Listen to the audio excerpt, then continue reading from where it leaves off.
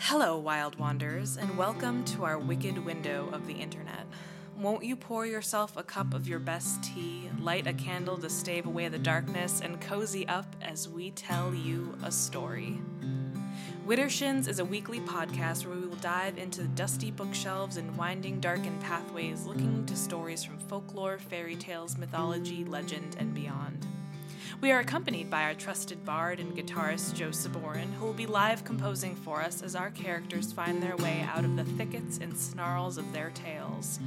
My name is Ashley Nunez, and I will be your narrator, to peer over bough and branch, following our heroes and foes into far distant lands both familiar and unknown. Let us begin once upon a time.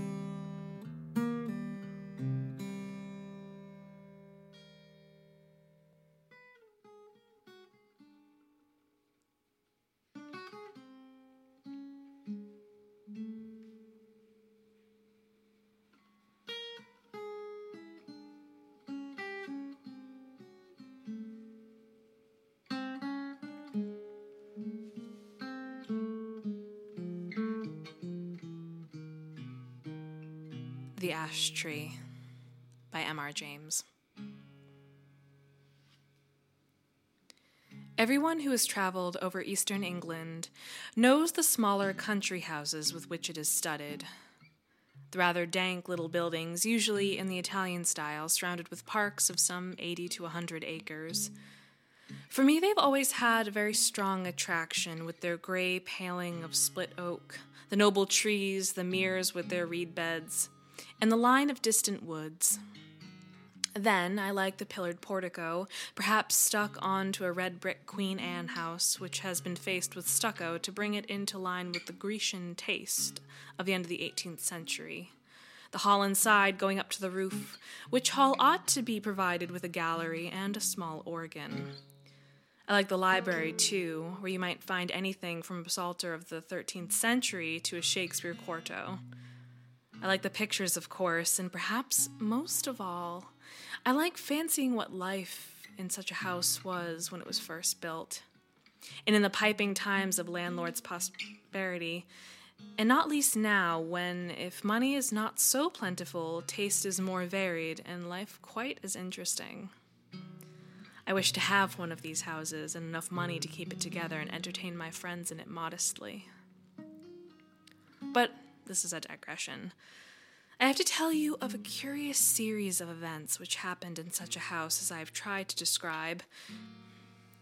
It is Castringham Hall in Suffolk.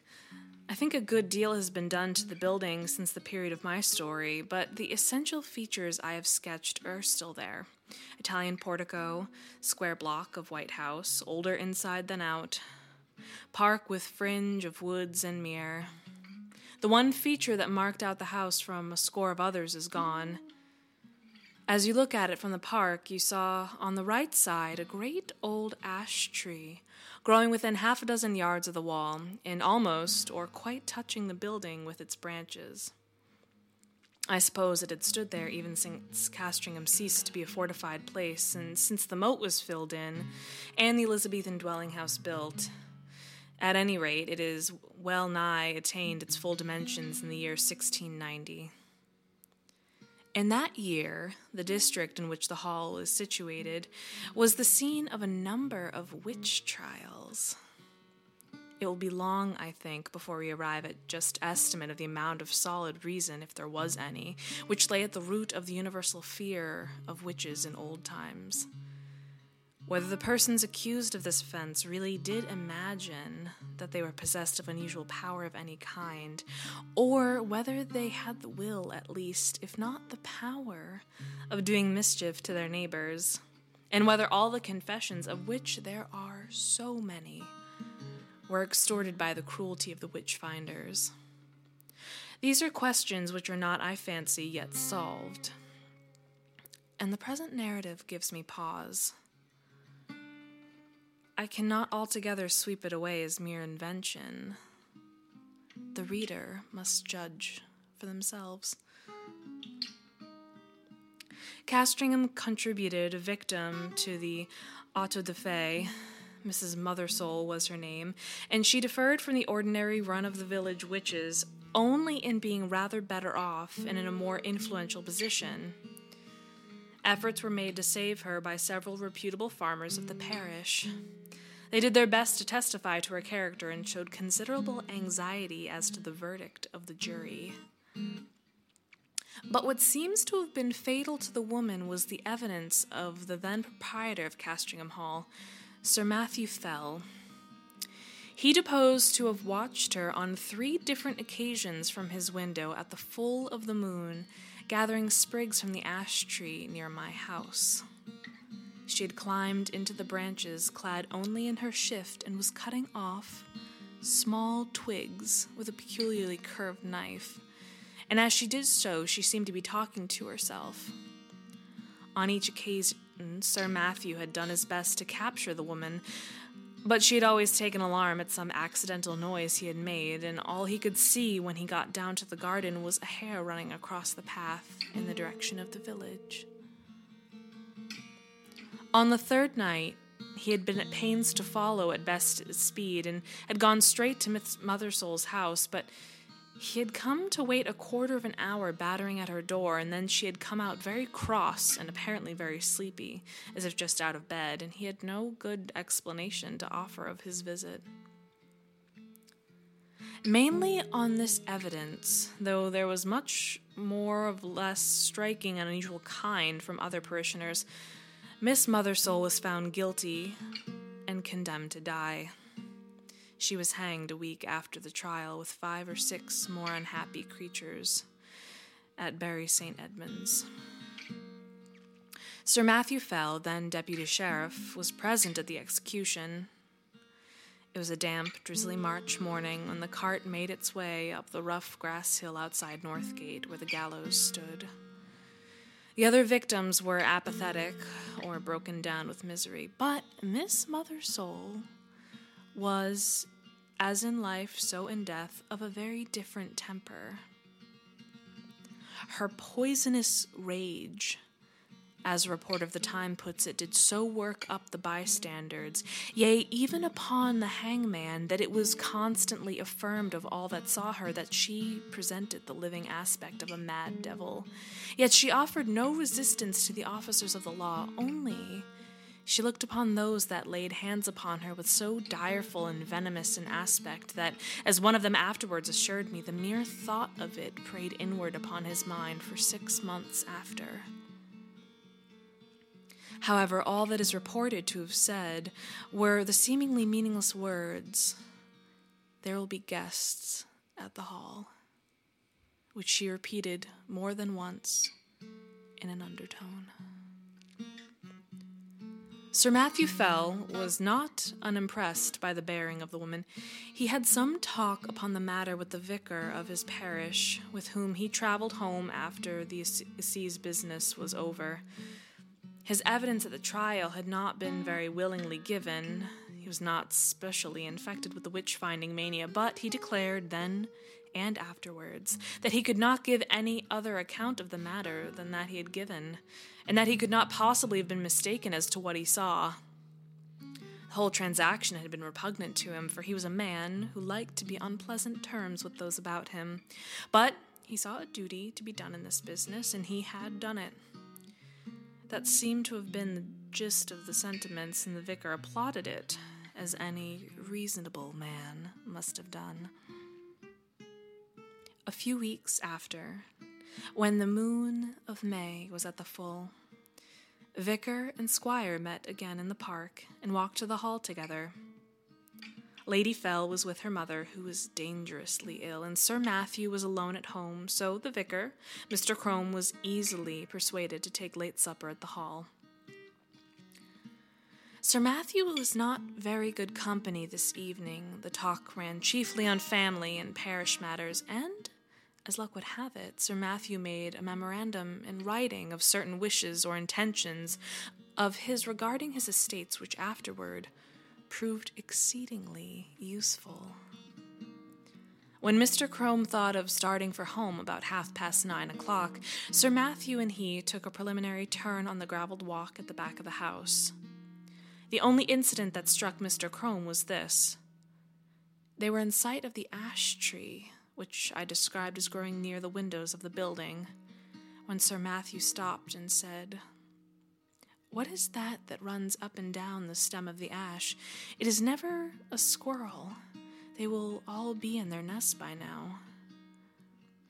The vicar looked and saw the moving creature, but he could make nothing of its color in the moonlight. The sharp outline, however, seen for an instant, was imprinted on his brain. He could have sworn, he said, though it sounded foolish, that squirrel or not, it had more than 4 legs. Still, not much was to be made of the momentary vision, and the two men parted. They may have met since then, but it was not for a score of years. Next day, Sir Matthew Fell was not downstairs at 6 a.m, as was his custom, nor at 7, nor yet at 8. Hereupon the servants went and knocked at his chamber door. I need not prolong the description of their anxious listenings and renewed batterings at the panels. The door was opened at last from the outside, and they found their master dead and black. So much you have guessed. That there were any marks of violence did not at the moment appear, but the window was open. One of the men went to fetch the parson, and then by his directions rode on to give notice to the coroner. Mr. Crome himself went as quick as he might to the hall and was shown to the room where the dead man lay. He had left some notes among his papers which show how genuine a respect and sorrow was felt for Sir Matthew, and there was also this passage, which I transcribe for the sake of the light it throws upon the course of events and also upon the common beliefs of the time.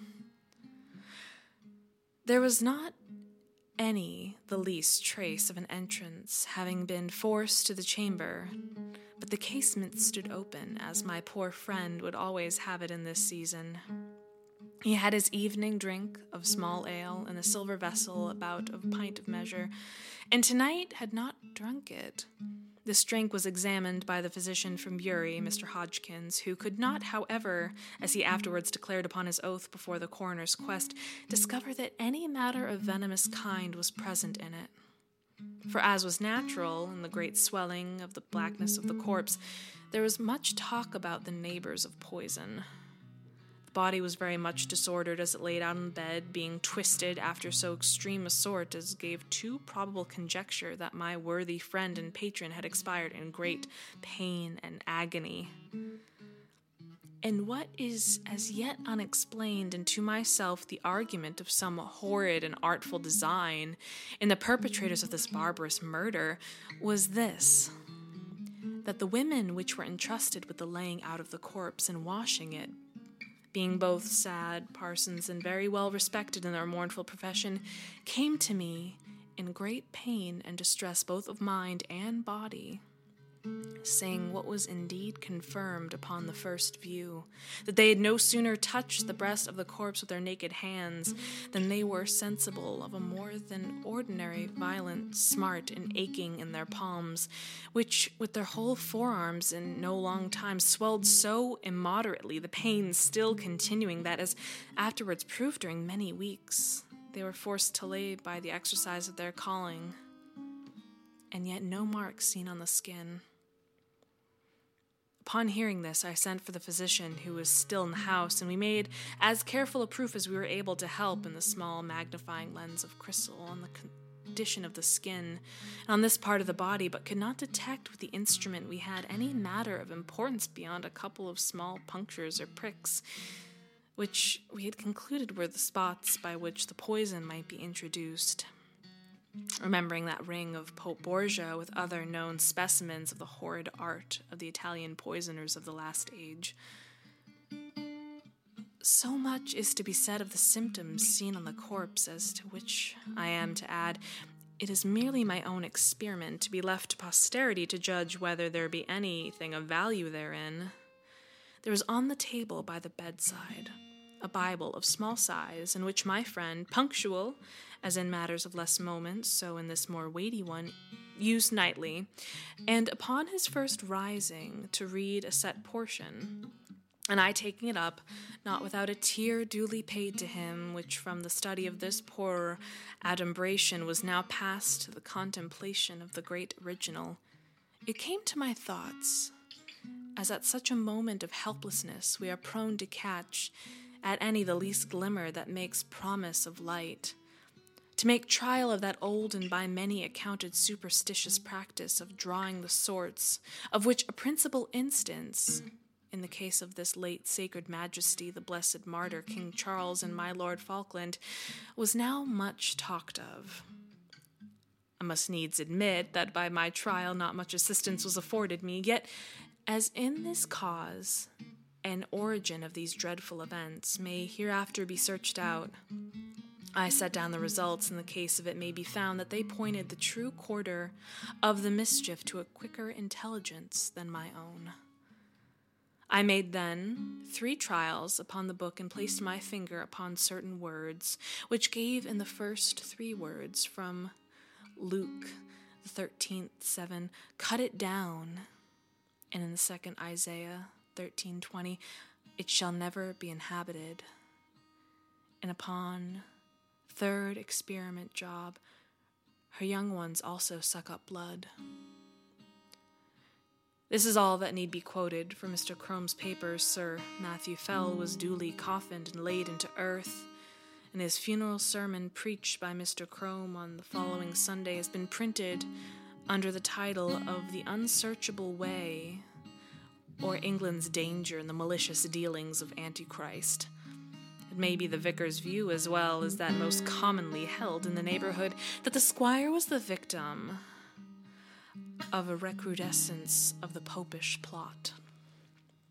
His son, Sir Matthew II, succeeded to the title and estates, and so ends the first act of this Castringham tragedy. It is to be mentioned, though, the fact is not surprising that the new baronet did not occupy the room in which his father had died, nor, indeed, was it slept in by anyone but an occasional visitor during the whole of his occupation. He died in 1735, and I do not find that anything peculiar marked his reign, save a curiously constant mortality among his cattle and livestock in general, which showed a tendency to increase slightly as time went on. Those who are interested in the details will find a statistical account in a letter of the Gentleman's Magazine of 1772, which draws the facts from the baronet's own papers. He put an end to it at last by a very simple expedient, that of shutting up all his beasts in sheds at night and keeping no sheep in his park, for he had noticed that nothing was ever attacked that spent the night indoors, and that the disorder confined itself to wild birds and beasts of chase. But as we have no good account of the symptoms, and as all night watching was done quite unproductive of any clue, I do not dwell on what the Suffolk farmers call the Castringham sickness. The second Sir Matthew died in 1735, as I said, and was duly succeeded by his son, Sir Richard. It was in his time that the great family pew was built out on the north side of the parish church. So large were the squire's ideas that several of the graves on that unhallowed side of the building had to be disturbed to satisfy his requirements. Among them was that of Mrs. Mothersole, the position of which was accurately known thanks to a note on the plan of the church and yard, both made by Mr. Crome. A certain amount of interest was excited in the village when it was known to be the famous witch, who was still remembered by a few, was to be exhumed, and the feeling of surprise and indeed disquiet was very strong when it found that though her coffin was fairly sound and unbroken, there was no trace whatsoever of it, body, bones, or dust. Indeed, it is a curious phenomenon, for at the time of her bearing no such things were dreamt of as resurrection men, and it is difficult to conceive any rational motive for stealing a body otherwise than for the uses of the dissecting room. The incident revived for a time all the stories of witch trials and of the exploits of the witches dormant for 40 years, and Sir Richard's orders that the coffin should be burnt were thought by a good many to be rather foolhardy, though they were duly carried out. Sir Richard was a pestilent innovator.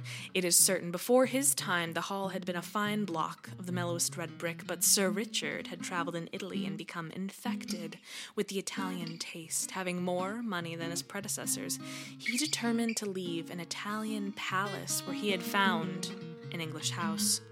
So stucco and ashlar masked the brick, some indifferent Roman marbles were planted about in the entrance, halls, and gardens. A reproduction of the Sibyl's Temple at Tivoli was erected in the opposite bank of the Mere, and Castringham took on an entirely new and, I must say, a less engaging aspect. But it was much admired and served as a model to a good many of the neighboring gentry in after years.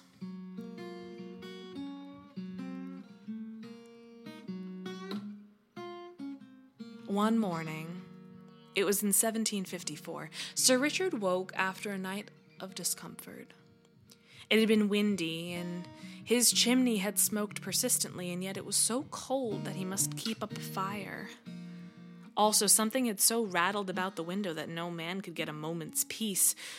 Further, there was the prospect of several guests of position arriving in the course of the day who would expect some sort of kind of the inroads, the distemper which continued among his game, had been so lately so serious that he was afraid for his reputation as a game preserver. But what really touched him most nearly was that other matter of his sleepless night. He could certainly not sleep in that room again. That was the chief subject of his meditations at breakfast, and after, as he began a systematic examination of the rooms to see which would suit his notions best, it was long before he found one.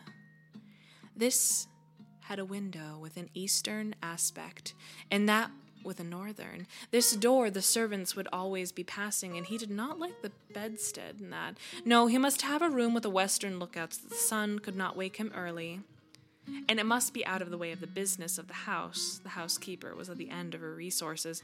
"Well, Sir Richard," she said, "you know that there is but the one room like that in the house." "Which may that be?" said Sir Richard. "And that is Sir Matthew's, the west chamber." "Well, put me there, for there I'll lie tonight," said her master. "Which way is it? Here, to be sure," and he hurried off. "Oh, Sir Richard, but no one has slept there for these 40 years. The air has hardly been changed since Sir Matthew died there." Thus she spoke and rustled after him. "Come, open the door, Miss Chittick. I'll see the chamber at least." So it was opened, and indeed the smell was very close and earthy. Sir Richard crossed to the window and impatiently, as was his wont, threw the shutters back and flung open the casement, for this end of the house was one which the alterations had barely touched, grown up as it was with the great ash tree and being otherwise concealed from view. "Ere it is, Miss Chittick, all day, and move my bed furniture in the afternoon, put the Bishop of Kilmore in my old room." "Pray, Sir Richard," said a new voice, breaking in on this speech, "might I have the favor of a moment's interview?" Sir Richard turned round and saw a man in black in the doorway, who bowed. "I must ask your indulgence for this intrusion, Sir Richard. You will perhaps hardly remember me. My name is William Crome, and my grandfather was the vicar in your grandfather's time." "Well, sir," said Sir Richard, "the name of Crome is always a passport to Castringham. I am glad to renew a friendship of 2 generations' standing. In which can I serve you for your hour of calling? And if I do not mistake you, your bearing shows you to be here in some haste." "That is no more than the truth, sir. I am riding from Norwich to Bury St. Edmunds with what haste I can make, and I have called in on my way to leave you some papers which have just but come into looking over what my grandfather left at his death. It is thought you may find some matters of family interest in them." "You are mighty obliging, Mr. Crome, and if you'd be so good as to follow me to the parlor and drink a glass of wine, we will take a look at these papers together, and you, Mrs. Chittick, as I said, will be airing about this chamber. Yes, it is here my grandfather died. Yes, the tree perhaps does not make the place a little dampish. No, I do not wish to listen any more. Make no difficulties, I beg. You have had your orders. Go. Will you follow me, sir?" They went to the study. The packet which young Mr. Crome had brought.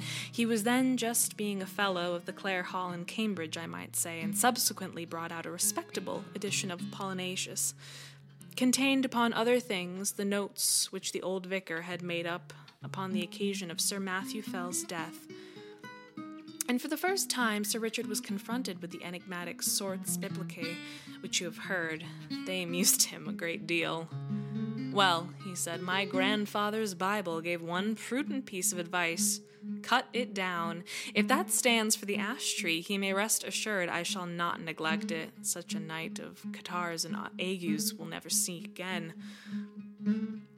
The parlor contained the family books, which, pending the arrival of a collection which Sir Richard had made in Italy, and the building of a proper room to receive them, were not many in number.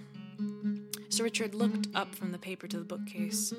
I wonder, says he, whether the old prophet is there yet. I fancy I see him. Crossing the room, he took out a dumpy Bible, which, sure enough, bore on the flyleaf the inscription, To Matthew Fell, from his loving godmother, Anne Aldous, 2 September 1695. It would be no bad plan to test him again, Mr. Crome. I will wager we'll get a couple of names in the chronicles. What have we here? Thou shalt seek me in the morning, and I shall not be. Well, your grandfather would have made a fine omen of that, hey? No more profits for me. They're all in a tale, and now, Mr. Crome, I am infinitely obliged to you for your packet. You will, I fear, be impatient to get on. Pray, allow me another glass. So with offers of hospitality, which were genuinely meant, for Sir Richard thought well of the young man's address and manner, they parted. In the afternoon came the guests, the Bishop of Kilmore, Lady Mary Hervey, Sir William Kentfield, etc. Dinner at 5, wine, cards, supper, and dispersal to bed. Next morning, Sir Richard is disinclined to take his gun with the rest. He talks with the Bishop of Kilmore. This prelate, unlike a good many of the Irish bishops of his day, had visited to see and indeed resided there for some considerable time. This morning, as the two were walking along the terrace, talking over the alterations and improvements of the house, the bishop said, pointing to the window of the west room, You could never get one of my Irish flock to occupy that room, Sir Richard. Why is that, my lord? It is in fact my own. Well, our Irish peasantry will always have it that it brings the worst of luck to sleep near an ash tree. And you have a fine growth of ash not 2 yards from your chamber window. Perhaps, the bishop went on with a smile, has given you a touch of quality already, for you do not seem, if I might say it, so much the fresher for your night's rest as your friends would like to see you. That, or something else, it is true, costs me my sleep from 12 to 4, my lord, but the tree it is to come down tomorrow, so I shall not hear much more from it. I applaud your determination. It can hardly be wholesome to have the air you breathe strained, as it were, through all that leafage. Your lordship is right, I think, but I have not my window open last night. It was rather the noise that went on, no doubt from the twigs sweeping the glass, that kept my eyes open. I think that can hardly be, Sir Richard. Here, you see it from this point. None of those nearest branches can even touch your casement unless there was a gale, and there was not that last night. They missed the panes by a foot. No, sir, true. What then will it be, I wonder, that scratched and rustled so? I uncovered the dust on my sill with lines and marks. At last they agreed that the rats must have come up through the ivy, and that was the bishop's idea, and Sir Richard jumped at it. So the day passed quietly, and night came, and the party dispersed to their rooms and wished Sir Richard a better night. And now we are in his bedroom, with the light out and the squire in bed. The room is over the kitchen, and the night outside still and warm, so the window stands open. There is very little light about the bedstead, but there is a strange movement there. It seems as if Sir Richard were moving his head rapidly to and fro with only the slightest possible sound, and now you would guess, so deceptive is the half-darkness, that he had several heads, round and brownish, which moved back and forth, even as low as his chest, is a horrible illusion. It is nothing more. There, something drops off the bed with a soft plump like a kitten, and is out of the window in a flash. Another, 4, and then after that, it's quiet again. Thou shalt seek me in the morning, and I shall not be. As with Sir Matthew, so with Sir Richard, dead and black in his bed. A pale and silent party of guests and servants gathered under the windows when the news was known. Italian poisoners, popish emissaries, infected air, all these and more guesses were hazarded, and the Bishop of Kilmore looked at the tree, the fork of whose lower boughs a white tomcat was crouching, looking down the hollow which years had gnawed in the trunk. It was watching something inside the tree with great interest. Suddenly, it got up and craned over the hole. Then, a bit of the edge on which it stood gave way, and it went slithering in. Everyone looked up at the noise of the fall. It is known to most of us that a cat can cry, but few of us have heard, I hope, such a yell that came out of the trunk of the great ash. 2 or 3 screams there were, the witnesses are not sure which, and then a slight and muffled noise of some commotion or struggling was all that came. But Lady Mary Hervey fainted outright, and the housekeeper stopped her ears and fled till she fell on the terrace. The Bishop of Kilmore and Sir William Kentfield said, yet even they were daunted, though it was only at the cry of a cat, and Sir William swallowed once or twice before he could say, there's something more than we know of in that tree, my lord. I am for an instant search. And this was agreed upon. A ladder was brought, and one of the gardeners went up and looked down the hollow. Could detect nothing but a few dim indications of something moving. They got a lantern and let it down by the rope. We must get at the bottom of this, my life upon it, my lord, but the secret of these terrible deaths is there. Up went the gardener again with the lantern and let it down the hole cautiously.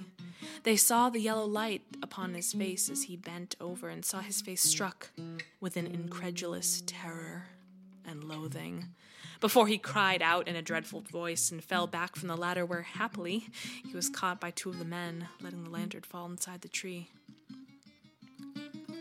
He was in a dead faint, and it was some time before any word could be caught from him. By then, they had something else to look at. The lantern must have broken at the bottom, and the light in it caught upon dry leaves and rubbish that lay there. For in a few minutes, a dense smoke began to come up and then flame, and to be short, the tree was ablaze. The bystanders made a ring at some yards' distance, and Sir William and the bishop sent men to get what weapons and tools they could, for clearly whatever might be using the tree as its lair would be forced out by the fire. So it was.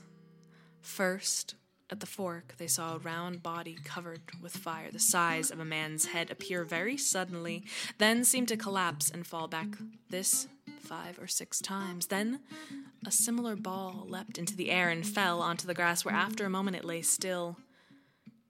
The bishop went as near as he dared to it and saw what but the remains of an enormous spider, veinous and seared, and as the fire burned lower down, more terrible bodies like this began to burn out from the trunk, and it was seen that these were covered with grayish hair. All that day the ash burned, and until it fell to pieces the men stood about it, and from time to time killed the brutes as they darted out. At last there was a long interval, and then none appeared, and they cautiously closed it in and examined the roots of the tree. They found, says the Bishop of Kilmore, below it a rounded hollow place in the earth, wherein 2 or 3 bodies of these creatures that had plainly been smothered by the smoke, and what is to me more curious, at the side of this den against the wall was crouching the anatomy or skeleton of a human being, with the skin dried upon the bones, having some remains of black hair.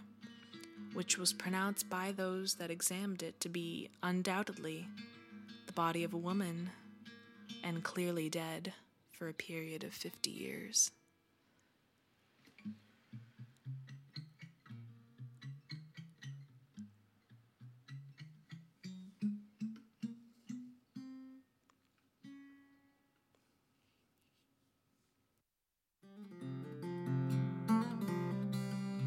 Widdershins is created by Ashley Nunez of Old Growth Alchemy and folk musician Joe Saborin in the presence of their curious cat Django, a few too many half-drunk cups of tea, and far too many begrudgingly half-completed art projects.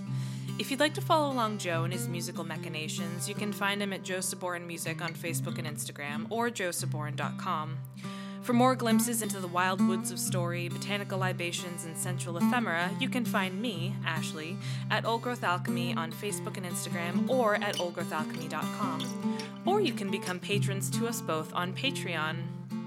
Until next time, friends new and old, we'll be sure to keep the kettle on with a seat open for you by the fire.